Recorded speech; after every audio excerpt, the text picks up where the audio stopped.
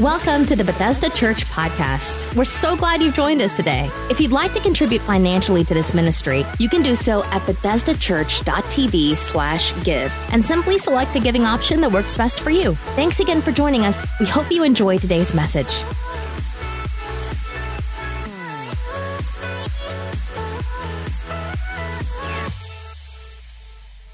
Can we give it up for Jeff? What a powerful testimony.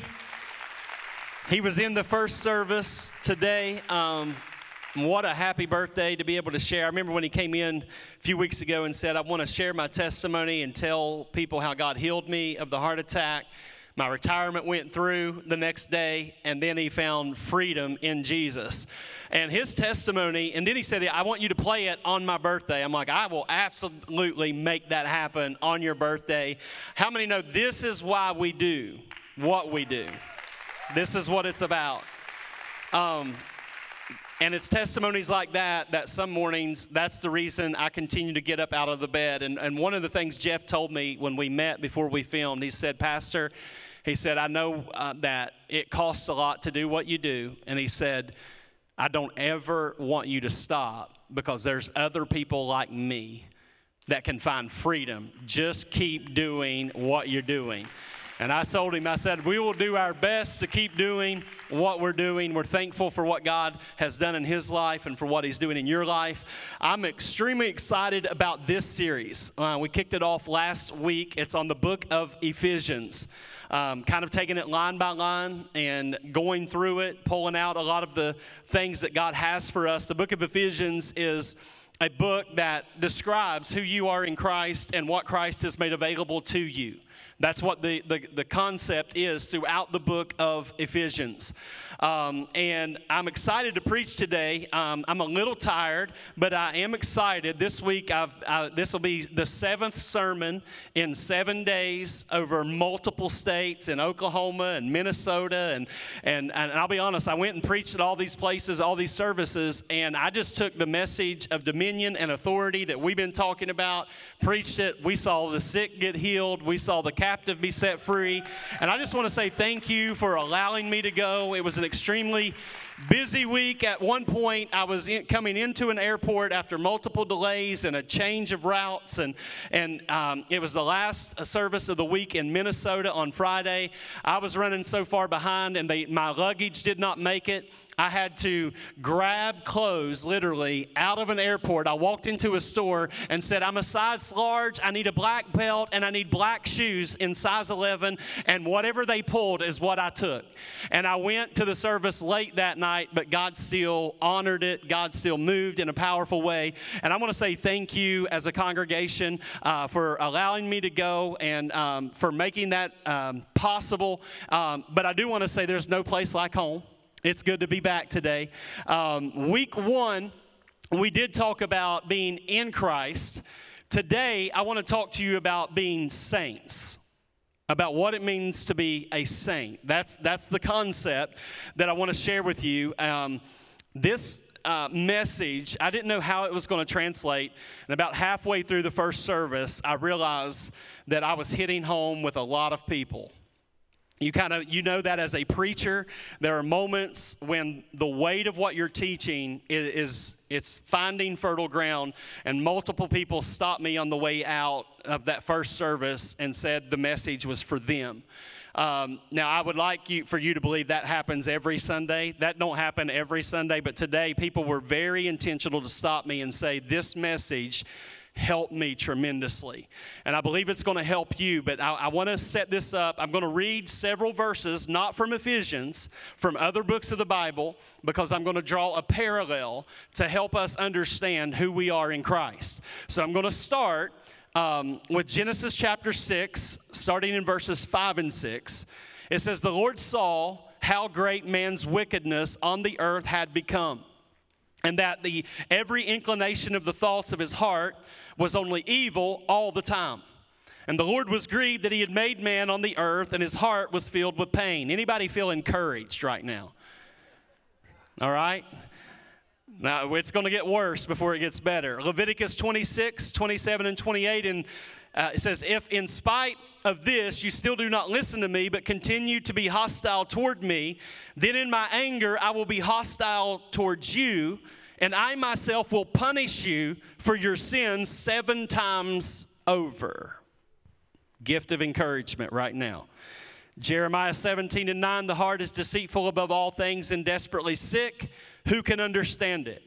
Psalms 11:4-5, the Lord examines the righteous, but the wicked and those who love violence, his soul hates.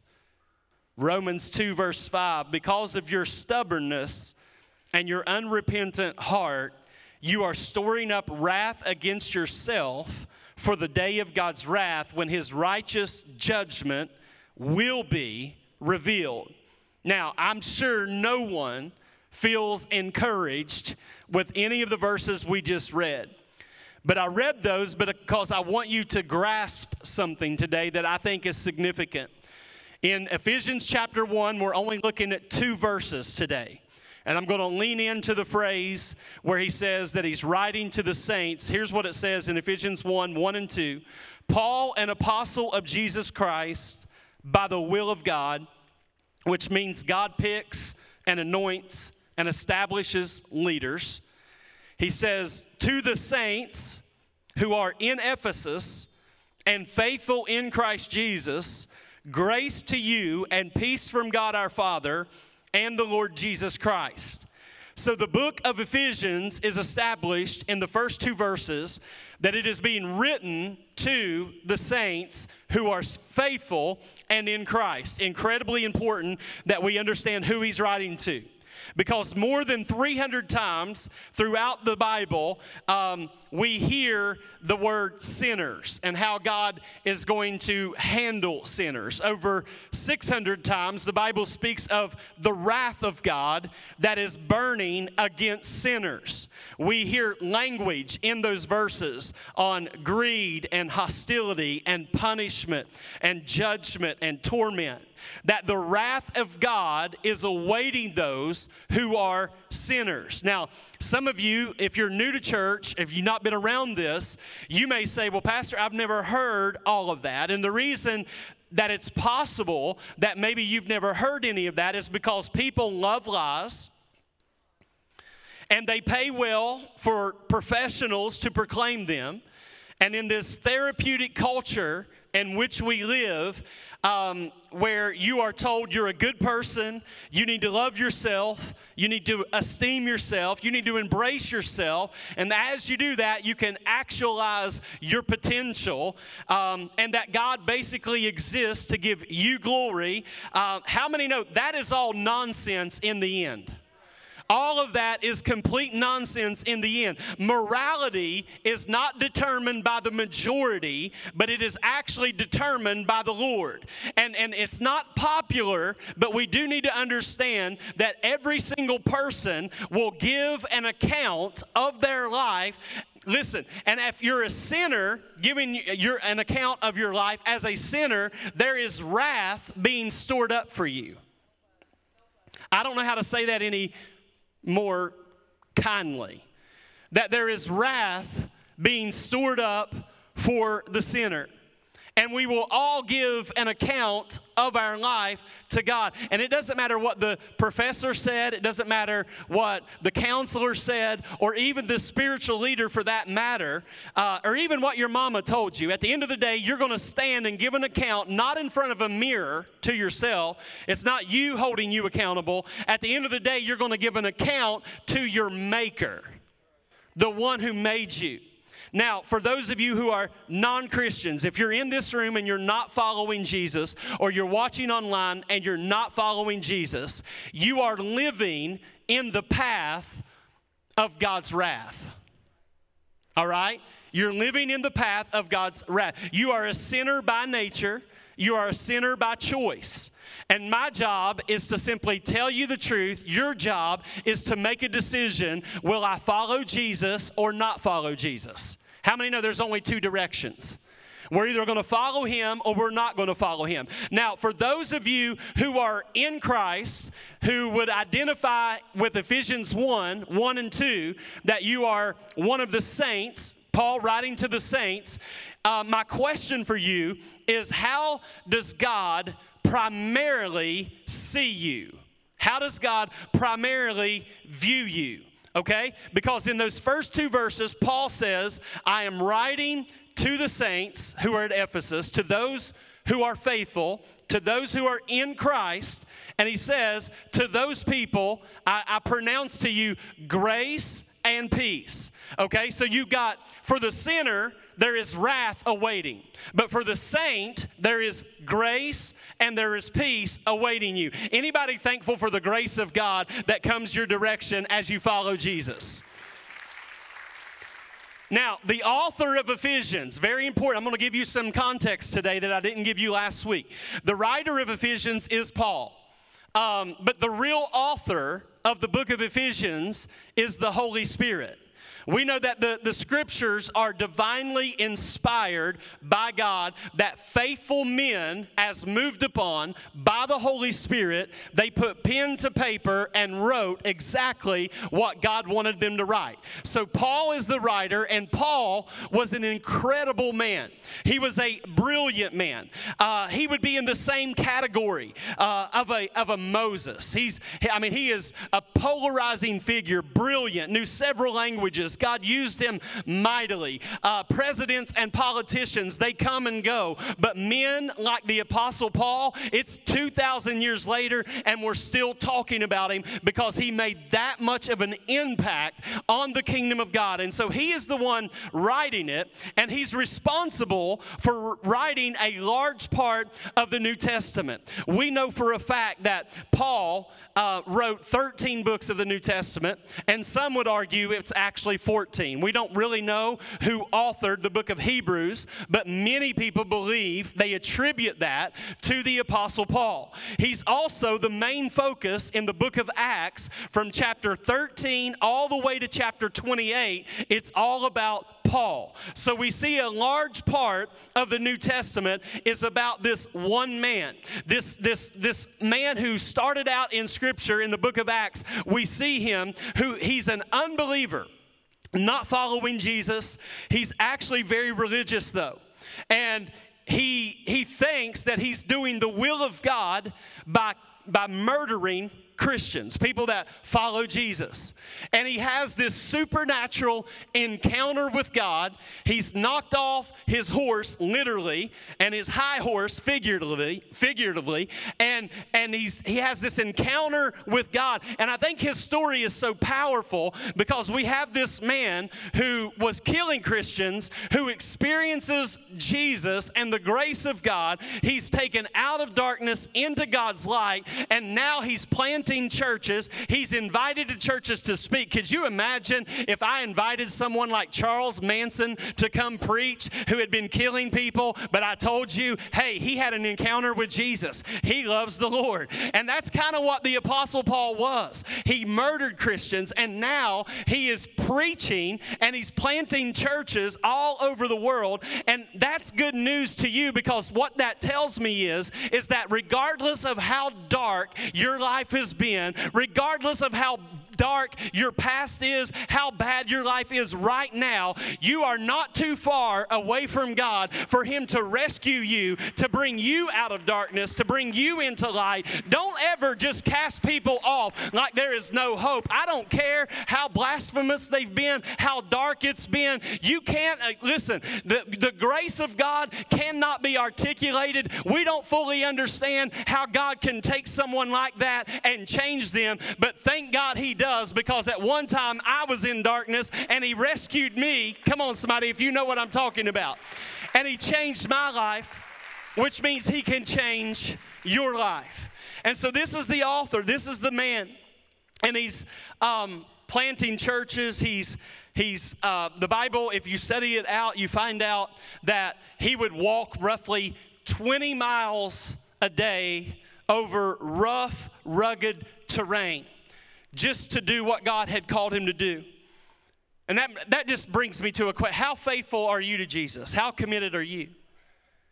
He was willing to go to such great lengths just to present the gospel. And he would preach and he would teach, and many times he would spend nights alone because there was no indication that he was married, no indication that he had children. And a lot of times when Paul would enter into a city and begin, sometimes he would be there only minutes, because every time he would show up somewhere, a riot would break out. And the reason riots would break out is because when he would preach truth, people loved their idols. They loved their false gods. And so riots would break out, and sometimes he could stay in a place for minutes, sometimes hours, sometimes a few weeks. But the church at Ephesus, he planted it and stayed there approximately 3 or 4 years. And what started as a riot ended up moving into this big stadium-like place with 25,000 people. And you got to picture Ephesus. We think of Bible times all kind of like mountains and out in the field somewhere, but Ephesus was an urban city. It would be similar to like our Chicago or our LA. It was an urban center. It was the banking capital. There was diversity. It was the banking center of that day. A lot of trade happened, but there was so much diversity and so many false gods and false religions. It was very complex, and that's why Paul uses phrases in the book of Ephesians like principalities and powers and spiritual wickedness in high places, because this is not on the backside of a desert somewhere. This would be like going into Chicago or New York and planting a life-giving church where thousands of people are being saved. And that's the writer, that's the author of the book of Ephesians, and that's a little bit of the context of this book. And he's writing to them. There's so much diversity in this city. And as I said, sometimes he would be there in a place for minutes, weeks, maybe months. But this place, he had spent significant amount of time there, several years. But in context, he is now thrown in jail. And I want you to picture this with me for just a minute, because this is not a small church now. This is a very large church that he has founded, that he planted, and that he has led. And now he's in jail. And from jail, you got to love this about the Apostle Paul. He doesn't even waste his jail time, but he invests his jail time to further the kingdom. Some of us, if we were thrown in jail for preaching Jesus, we would be having the biggest pity party on the planet. We would be saying, well, I hope my church, I hope Bethesda sends me a care package. Paul wasn't worried about getting some care package from his church. He was worried about advancing the kingdom of God. He was that committed to it. And so he's in jail, and he's not wasting this jail time. He's using it to pray, hear from God, put pen to paper, and get a letter to the church he planted. And you got to picture this. Thousands of people know that their leader is in jail. Could you imagine? I'm thrown in jail for preaching Jesus. I've never been in jail, but Paul had been multiple times. And he's in jail again.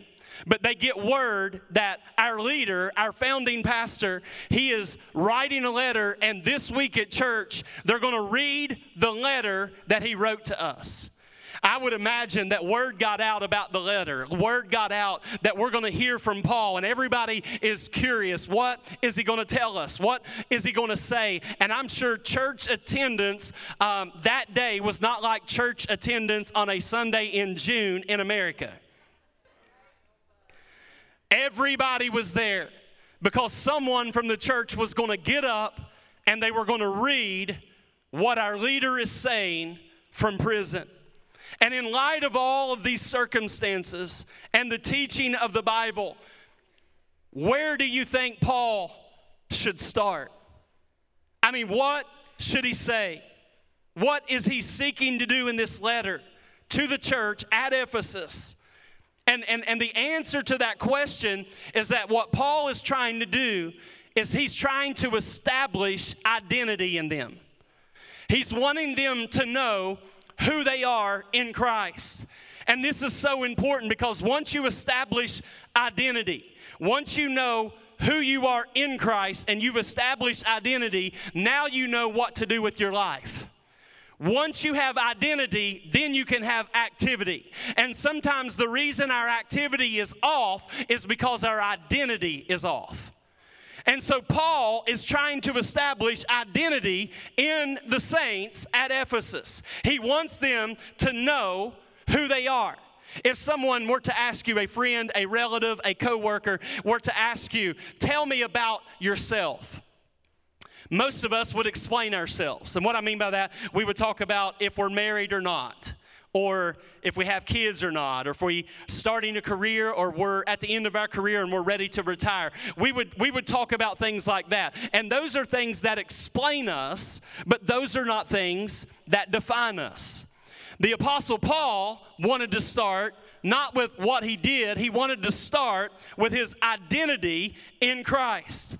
Listen, if someone was pressing you, what would you say to them? What would you write to an email to someone who emailed you and asked, tell me about yourself? How would you begin? And that brings me to this question. Is a Christian's identity as a sinner or saint? If we read that verse in Ephesians 1, again, Paul, the apostle, writing to the saints who are in Christ, who are faithful, he's establishing identity. He's establishing their position in Christ. Most of us would not explain ourselves the way Paul does. Most of us would not start with spiritual identity in Christ. Because at the end of the day, how many of you think that at a church in Ephesus, out of thousands of people, that there were probably some good people there, but there were also some bad people there? Right? Like, what cracks me up about church people is they think because someone attends a church and then they do something real stupid that they want to identify what this one person did with the whole body of that church over there. But how many know in every church there's annoying people, gossiping people? Come on, there's all kinds of people. But when Paul wrote to this church, he establishes identity. Listen, there were people there that were not radiating the glory of God 24/7.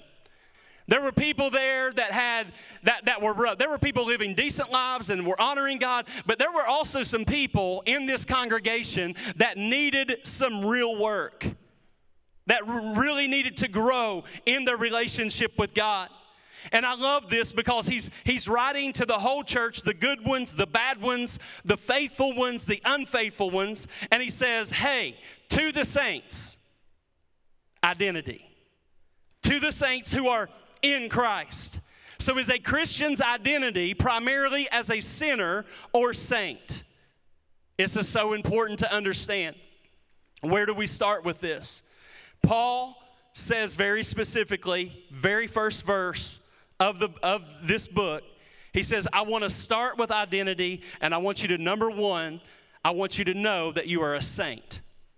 Okay? You're not primarily viewed by God, and you should not view yourself as a sinner, but primarily as a saint. Can you imagine if you said, hey, what's your name? And I said, hey, nice to meet you. I'm Saint Chad.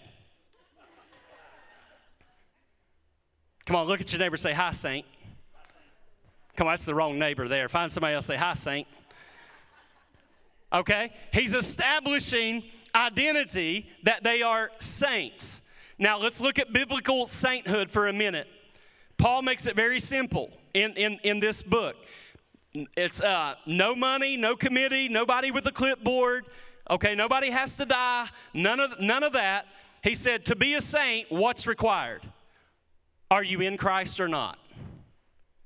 Are you in Christ or not? Are you following Jesus or not? Now, some of you, your mind just exploded because you've never thought of yourself, even though you're serving God, you've never thought of yourself as a saint. As a matter of fact, we usually do the opposite. We think that the more conscious we are of our sin, that the closer we are to God. We think the more I focus on the sin, the more God is pleased.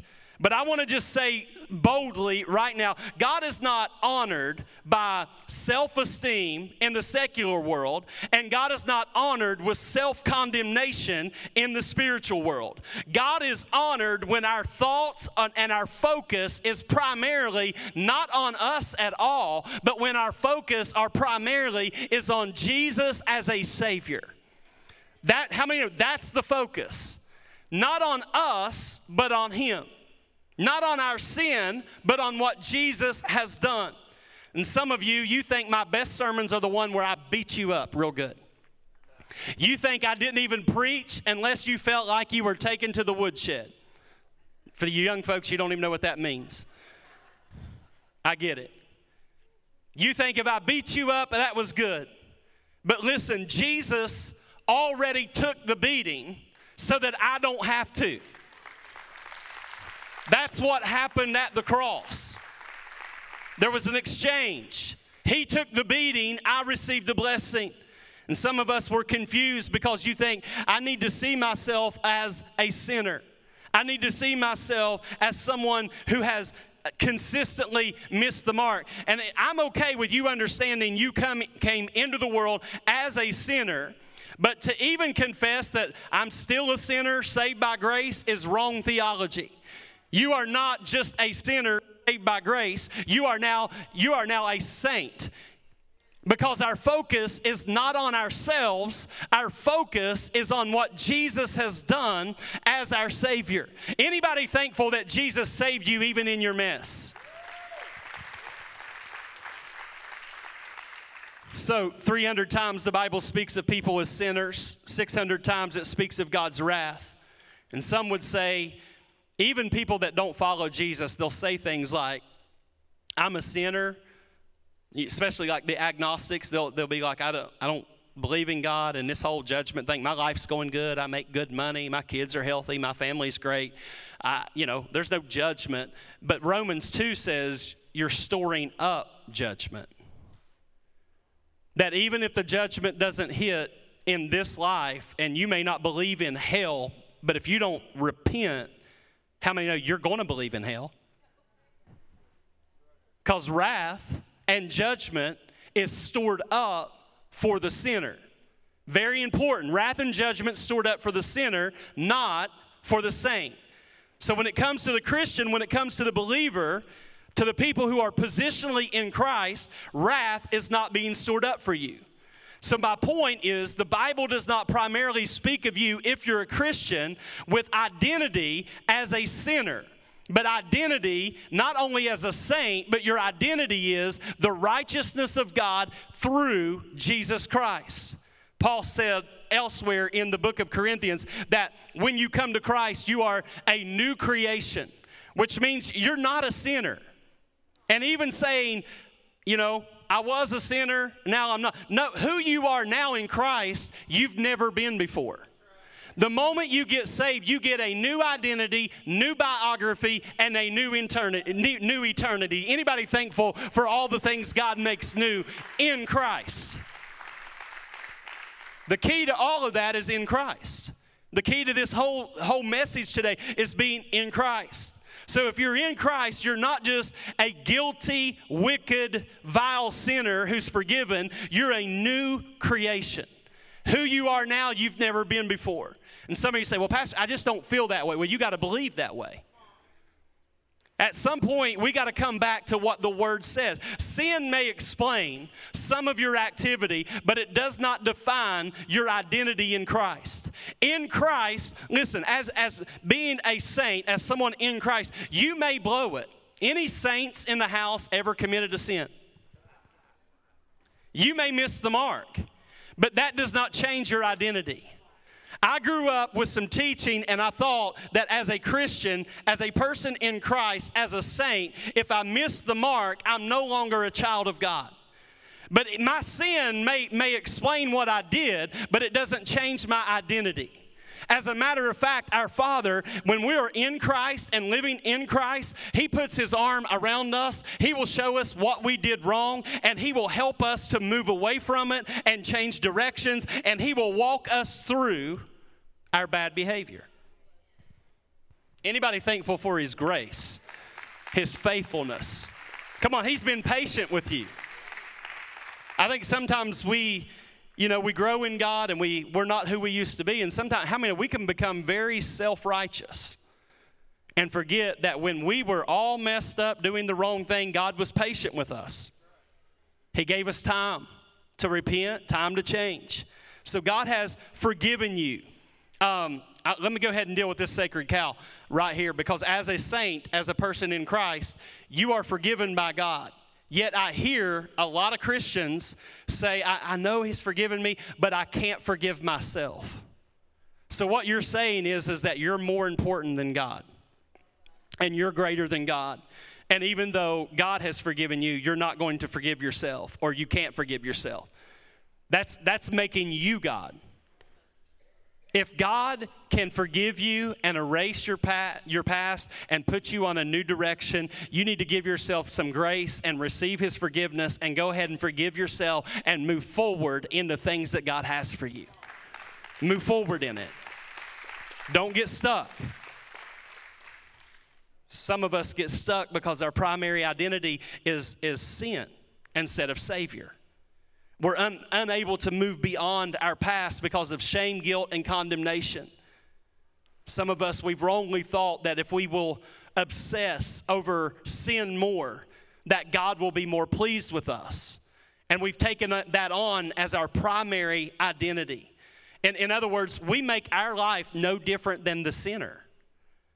So we're like, I'm just a vile, dirty, evil, wicked, I'm just forgiven. But you don't talk about the change.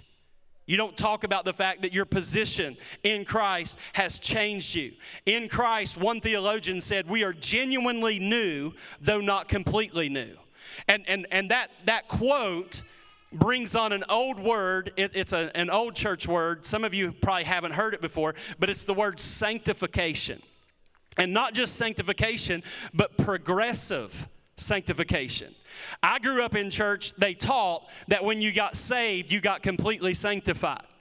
And I struggled with that because I got saved and some of the things fell off. I didn't struggle with that anymore. But there were some things, old desires, that did not fall off. Anybody feel what I'm talking about right there? Like, it wasn't like every desire in me was now only good. I still had some desires that were not in line with God's word. And so that's where progressive sanctification comes in. That means the longer you serve God, the longer you follow God and grow in your relationship with God, the more of the wrong things he will break off of your life, and the more of the right desires he'll begin to put into your heart. The good desires you have, that didn't come from you. The good desires you have, that came from God. Anybody thankful that God will take out the old desires that are not in alignment with his word, and he'll put in the right desires? But that happens as I grow in my relationship with God. It's a progressive work. I do believe there is an initial work of sanctification, and many things break off immediately the moment you get saved. But as you walk with God, you will find more and more where the Holy Spirit will put his finger on something in your life and say, that's got to go. I want you to deal with this. And we grow in that. The moment we receive Christ is the moment you become genuinely new, and now you're on the path to becoming totally new forever. And I tell you this because if you don't understand that, you will have a false view of the good news, a false view of the gospel. And that is, give your sin to Jesus and you go to heaven, but there's no help in the meantime. I want you to give your sin to Jesus, but I also want you to receive new identity so that you do not identify with who you used to be, but you identify with who God has called you to be now. And we can see this even in the life of Jesus after he's fasted 40 days. He's hungry, he's isolated. And how many know when you're hungry and isolated and tired, the devil's going to show up with temptation. And the devil shows up. And I want you to see the temptation. He said, if you are the Son of God. Every temptation in my life and every temptation in your life, it's about identity. If you don't establish identity, then you'll have the wrong activity.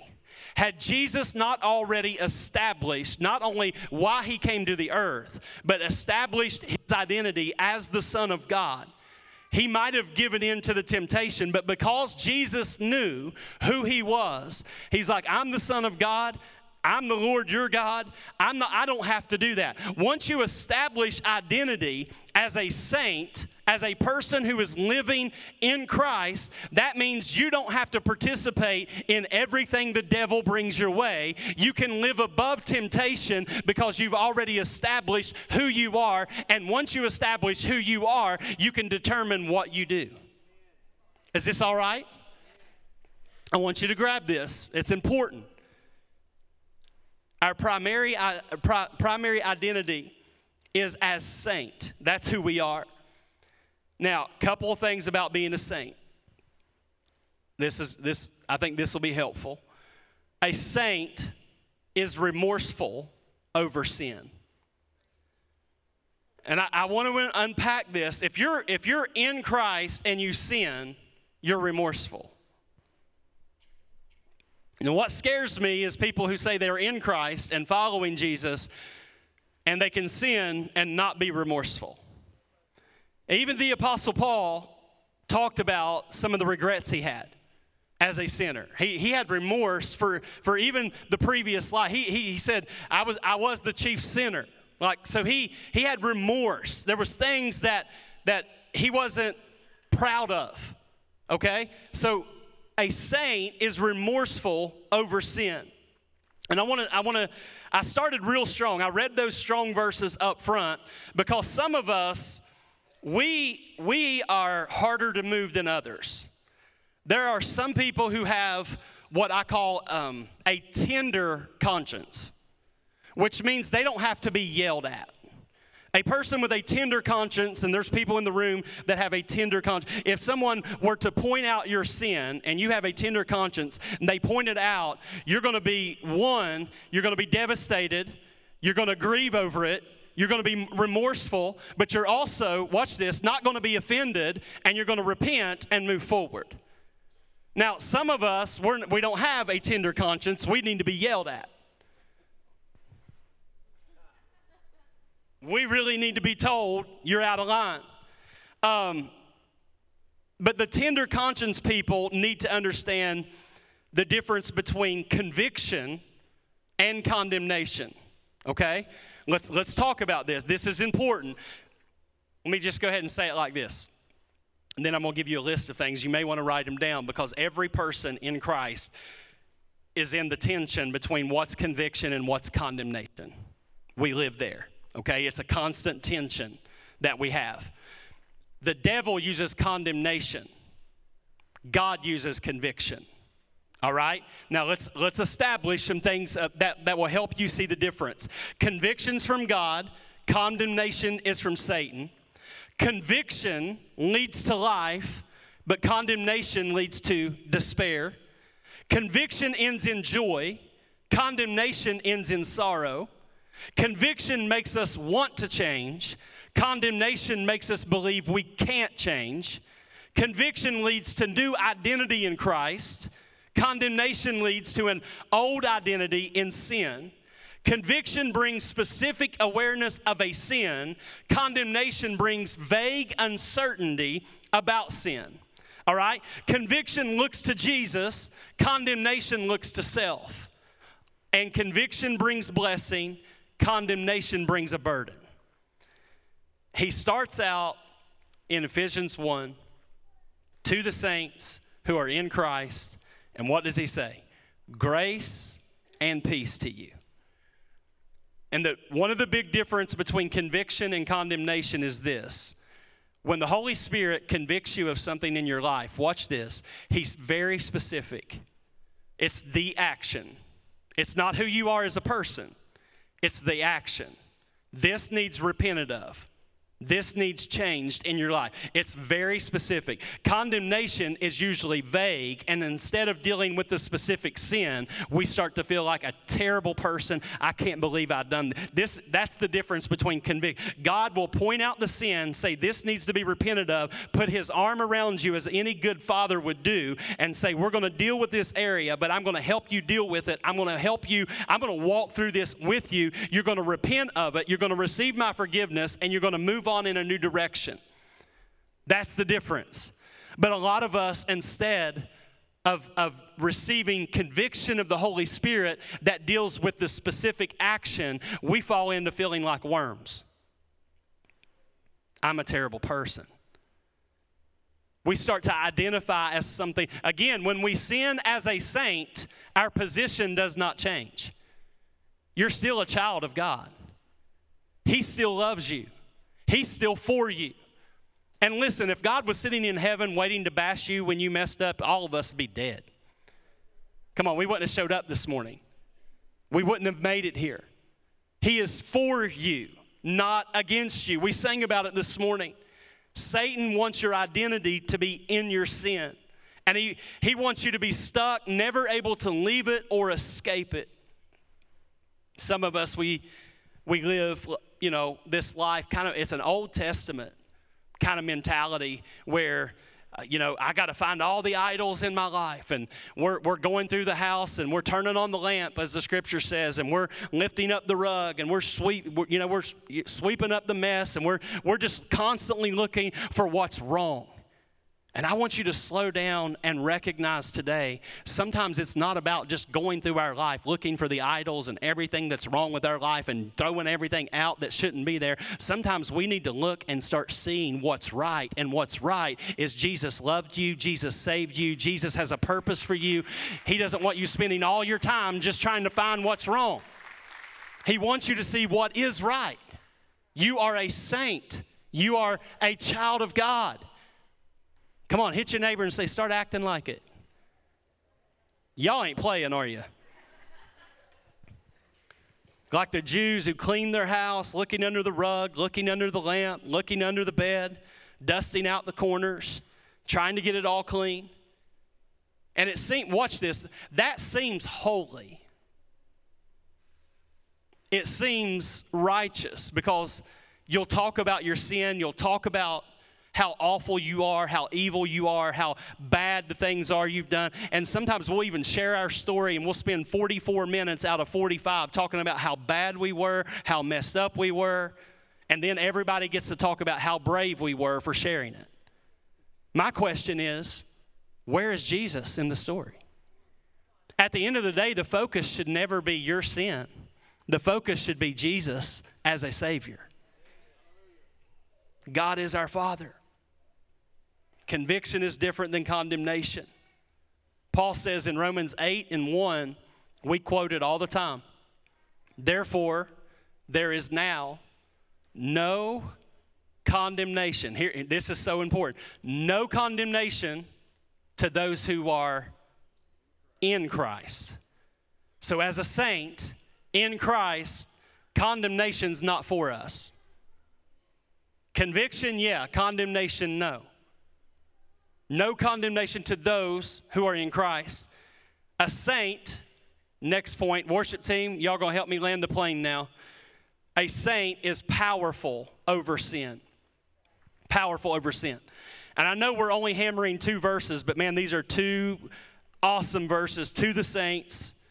That's identity, to those who are faithful in Christ. Now, how many of you would say today, are you faithful? Would you be able to say, yeah, I'm faithful? I'm Saint Chad and I'm faithful. A lot of us probably wouldn't. We usually think of the area, I don't know how you are, maybe you do. Like, yeah, I'm faithful and I'm a saint and I'm God's favorite. And if that is, I hope it is. I hope it's exactly how, because that's the whole point of this message. But some of us, even me, I've been preaching for 23 years, and sometimes I'll find myself 23 years into preaching the gospel. I'll find myself just looking for the wrong in my own life. Not even stopping to thank God for all that's right. Not even acknowledging like the good work God has done in me. And a lot of times we're like, are you faithful? No, I'm not really faithful. Well, are you a tither? Well, sometimes. Do you make sandwiches for the poor? No, I ate all the sandwiches. Y'all get where I'm coming from? We don't give ourselves any credit at all And it's not even about us getting credit. It's about Jesus getting the credit for the price he paid to change us from sinner to saint.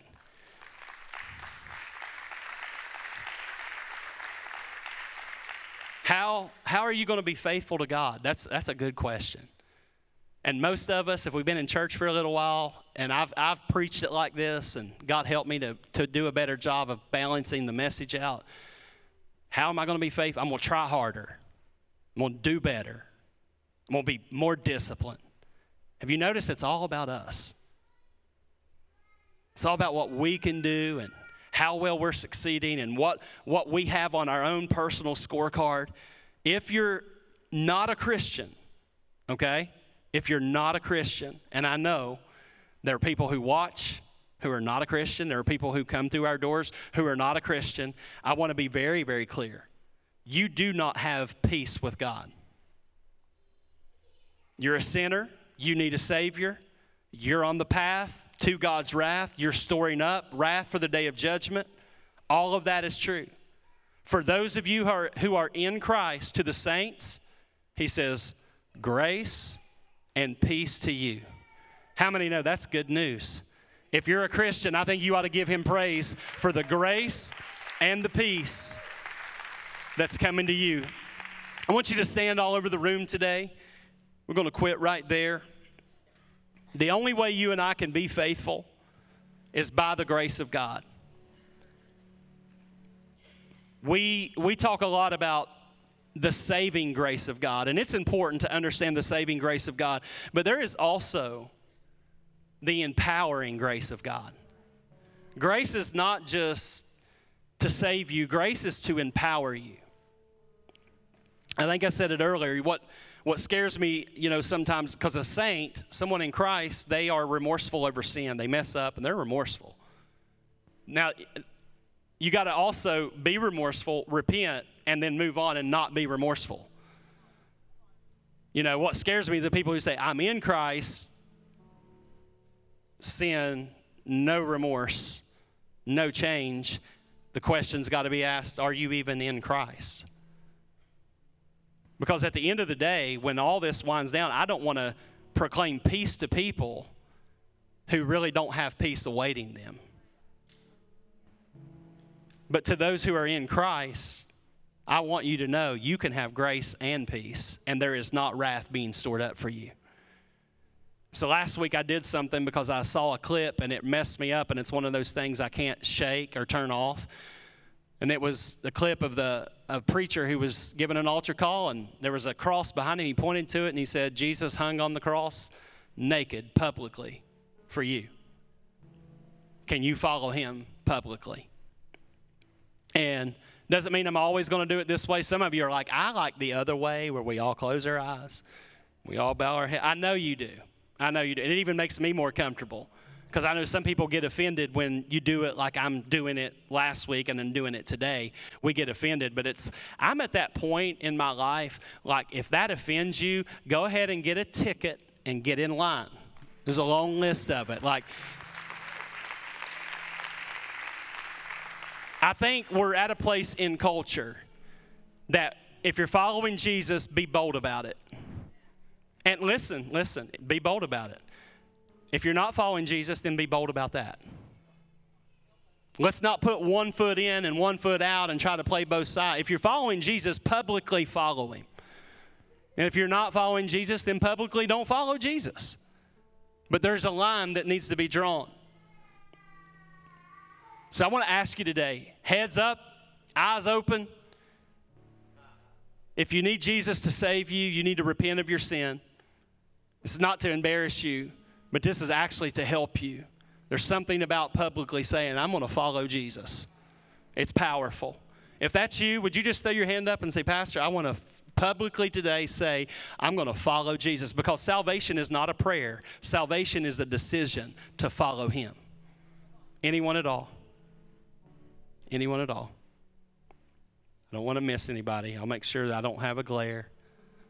Anyone at all? How many got something from the Word of God today? Did you get something from it? You come on, Nate. I'm going to ask our prayer team and staff to go ahead and get in place. We're going to open up the altars. If you need deliverance, if you need healing, if you need accountability, maybe you just need a conversation with a prayer worker today. Like, I need some accountability in this area of my life. I know I'm a saint, but I'm struggling. How many of you can be a struggling saint? That is possible. It's possible. We're here to help you. We want what's best for you. We believe there's breakthrough in the house today. Before the worship team sings, can we give Jesus the best praise we have so far?